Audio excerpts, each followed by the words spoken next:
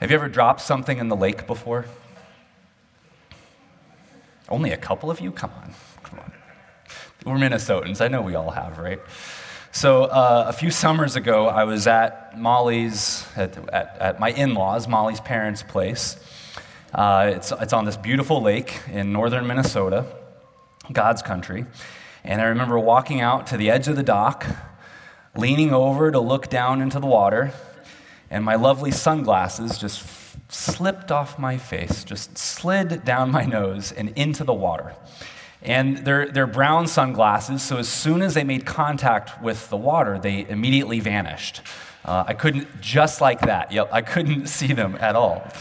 And at that point in the lake, it's only like 5 or 6 feet deep, but I knew that there was no chance whatsoever of retrieving these sunglasses. They sank, and then the plants and the scum or whatever it is that's at the bottom there immediately consumed those glasses.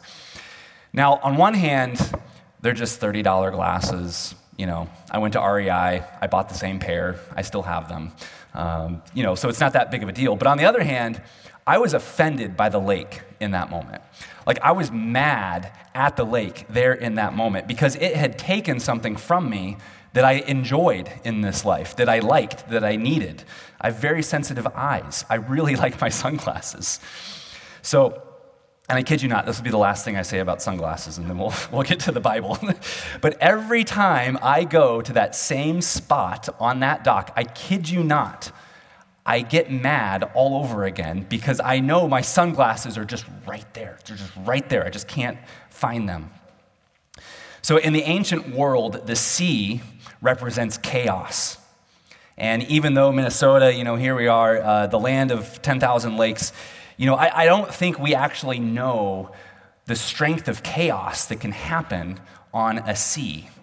It's in the ancient world, making contact with the sea was risky business. It was dangerous.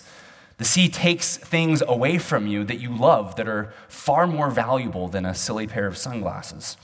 And storms can rise up quickly, and water can move in unpredictable ways. Terrible monsters live in the sea. I mean, did you hear about that fish that ate a man and then vomited him up? That's scary and disgusting at the same time. The sea is not a place to be contended with. It's a place of danger and of chaos. So in one sense, our waters tend to be pretty calm here in Minnesota. But in another sense, we all know what a violent sea storm feels like. It's part of the human experience. You walk this world for a few years, and you know what it's like for an event to kind of spin up out of thin air, out of nowhere, and plunge you into a place of uncertainty, a place of instability, a place of fear, a place of chaos. And that's what the sea reminds us of. Our psalm this morning says, "The voice of the Lord is over the waters. The God of glory thunders. The Lord over many waters." The Lord's name is Jesus Christ. He is the one who is over the waters. He counteracts the forces of chaos.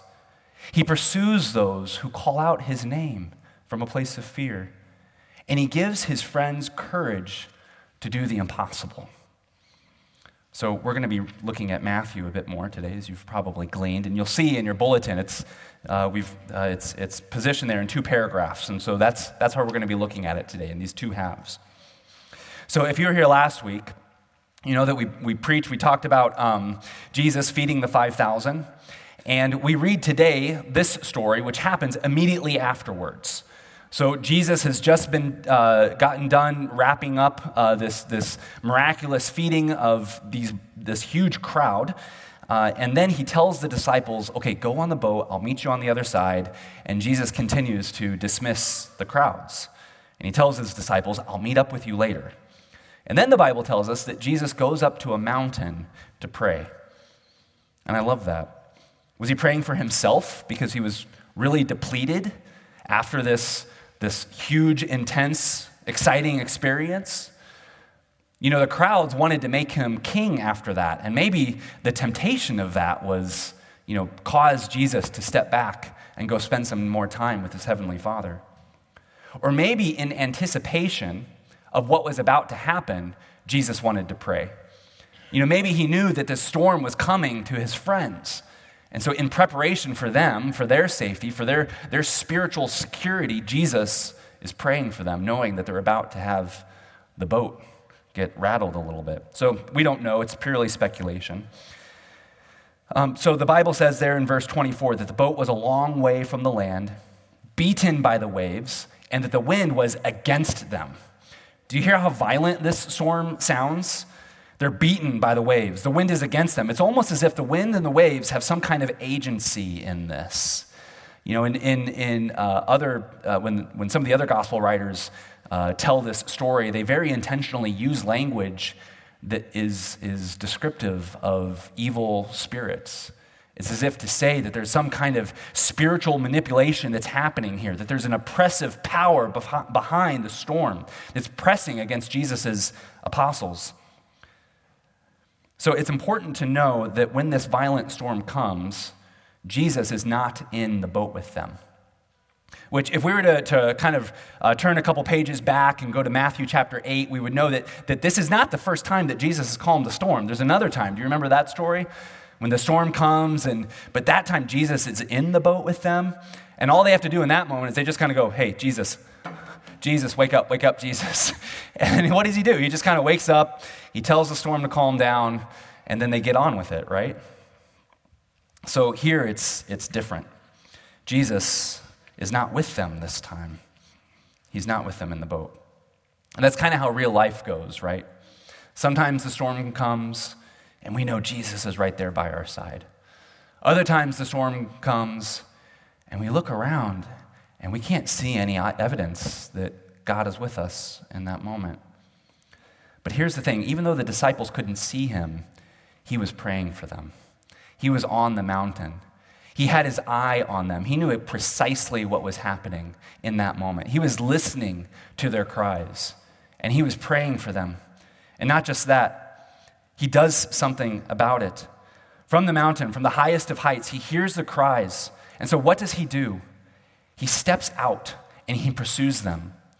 He defies gravity in doing so. He defies the order of this world in order to pursue the love of his friends, to rescue them. His feet trod upon the waves, and he comes to save his friends. The voice of the Lord is over the waters. The God of glory thunders. The Lord over many waters. Jesus shouts to them. He says, "Take heart, it is I. Do not be afraid." That strong, booming voice piercing through the howling wind to his disciples, to his friends, instilling courage to their hearts. And he still does this today. He still speaks to the hearts of men and women through the storm, instilling us with his courage, telling us to take heart. So what happens next? Well, Peter, he asks to go on to the water himself. And shockingly, Peter discovers that with the invitation of Jesus, he's actually able to do that, to walk on the water, to do the impossible, to become more like his Lord. Wow. But then what does Peter do? He looks around and he begins to sink. He sees that this wind is a bit strong. And it's easy. I've heard sermons like this where the preacher just kind of piles on to Peter, like, oh, he looked at the waves, shame on him. And it's like, I look at the waves too. I have conversations with you all. I know you look at the waves. Like, give the guy a break. He's walking on water. I think it's okay for us to extend a little bit of grace with Peter. And Jesus does, right? Jesus gives him grace in that moment. I think the more important thing that we have to glean from this is not that Peter was sinking, but it's that when he was sinking, he demonstrates to us how to overcome failure. Because the Bible says that it was when he was beginning to sink, not after he was already drowning, not after he was already in over his head. It was as soon as he started to sink. Oh, that we would do the same thing. As soon as we start to feel things go sideways, not until things are a disaster, not until the house is already burned to the ground, but as we see that things are a little off, what if in that moment, exactly at that moment, we cry out to Jesus? As soon as the waves start to rise, he cries out to Jesus. He says, "Lord, save me." And Jesus is on it. Jesus doesn't flinch. Jesus doesn't take this as an opportunity to embarrass the prince of the disciples, Peter. No, what does he do? It's not like he looks at me and goes, now, Peter, maybe you should have thought of this before you stepped out here on the waves. And then just kind of looks at his watch and like waits for Peter to sink a little bit more just so he can feel the consequences of his decision. Like, that's not what Jesus does in this moment. Like, he's on it. He immediately reaches out. I mean, the water didn't even have a chance to come up to Peter's knees, and there Jesus is, just swooping in, grabbing him like lightning, and just picks him up and clutches him close. And then he says to him, "Oh, you of little faith, why did you doubt? Why did you doubt?" I don't know about you, but in that moment, I'm tempted to hear that as kind of a scolding, in a sense, you know? Like, here Jesus is, like, scolding his disciple. But again, I don't think that's the tone that Jesus talks to his disciples, to his beloved. In our house, we've got 3 preteens, teens. You're a teenager, you're 13, yeah? All right. And then we also have this little caboose. He's a year and a half, this little toddler. And the girls are great. They often watch toddler John for us, baby John. But he also gets himself into trouble quite a bit. He'll slip on the rug and fall down, or maybe he'll pull open a drawer a little bit and get his fingers stuck in the drawer. And then he just starts crying and kind of weeping, and it's kind of sad. And then his sisters, his sibling, his older sibling, will come up to him and free him from his predicament and say, "Oh, little brother, why did you do that?" I think that's how Jesus is talking to his disciple in this moment. It's how he talks to us. "Oh, little brother, oh, little sister, why do you have little faith? Trust in me. I'm here for you. I love you. I reach out to you. I'm here to respond to you." So they get into the boat. The storm fades, and then they worship him. They say, "Truly you are the Son of God. The voice of the Lord is over the waters. The God of glory thunders. The Lord over many waters." You know, the Christian life is often 3 steps forward, 2 steps back, is it not? Maybe that's just me. That's how I feel. Sometimes you're walking on water 1 second, and sometimes you feel the waves start to hit your legs. Well, Jesus is for you, brothers and sisters. He might feel far away up on the mountain, but he sees you and he's praying for you. And yes, the storms, they will rage. The Bible is very clear about that. I mean, if anything, we can glean that from this passage, and we know that it's our reality as well. I know that many of you are in huge storms right now. And I hate to break it to you, but it actually gets worse. Because there will be a big storm that comes, and we will all sink into the depths of death itself. But the hand of Jesus can cross that chasm too. That's what he promises us. That's what the cross and his resurrection is all about. This isn't just a story about Jesus pulling someone up from drowning. This is a story about Jesus pulling all of us up from the clutches of death itself. That is a chaos that he has conquered as well. His feet is above the chaos. His hands catch all those who sink. His shed blood saves the soul of sinners, and his resurrected body promises to us eternal life with him. His hand will lift us from the grave. This is the Son of God. Praise the Lord. So here at Restoration, we have 5 values. You can go to our website. You can read all about them. One of them is contemplation. And we say that we want to create space here to adore the abundant life of Jesus Christ, that he is our Savior, the one who loves us, the one who reaches out to us. So I want to do something a little bit different this morning, and I want us to take a couple of minutes of silence to sit with this passage a little bit more, to sit you and the Holy Spirit, but also to sit with one another. And maybe there's a word that stood out to you in this passage. Maybe it's a phrase spoken by the disciples, spoken by Jesus himself, or maybe it's a picture that stood out to you, something that you might not be able to describe, but you can certainly see it in your imagination. So I'm going to ask that you hold that image before the Lord. So I'm going to sit down there for a couple of minutes, and maybe you want to contemplate the strong voice of Jesus saying to you in the midst of the storm, "Take heart, I am here. Do not be afraid.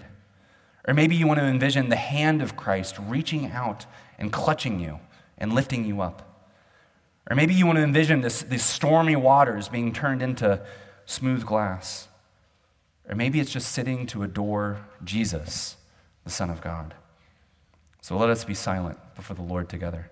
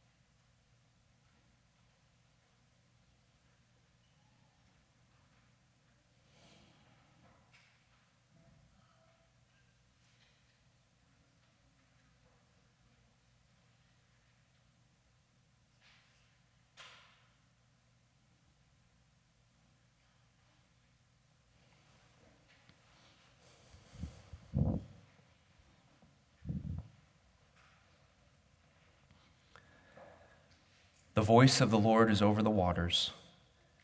The God of glory thunders. The Lord over many waters.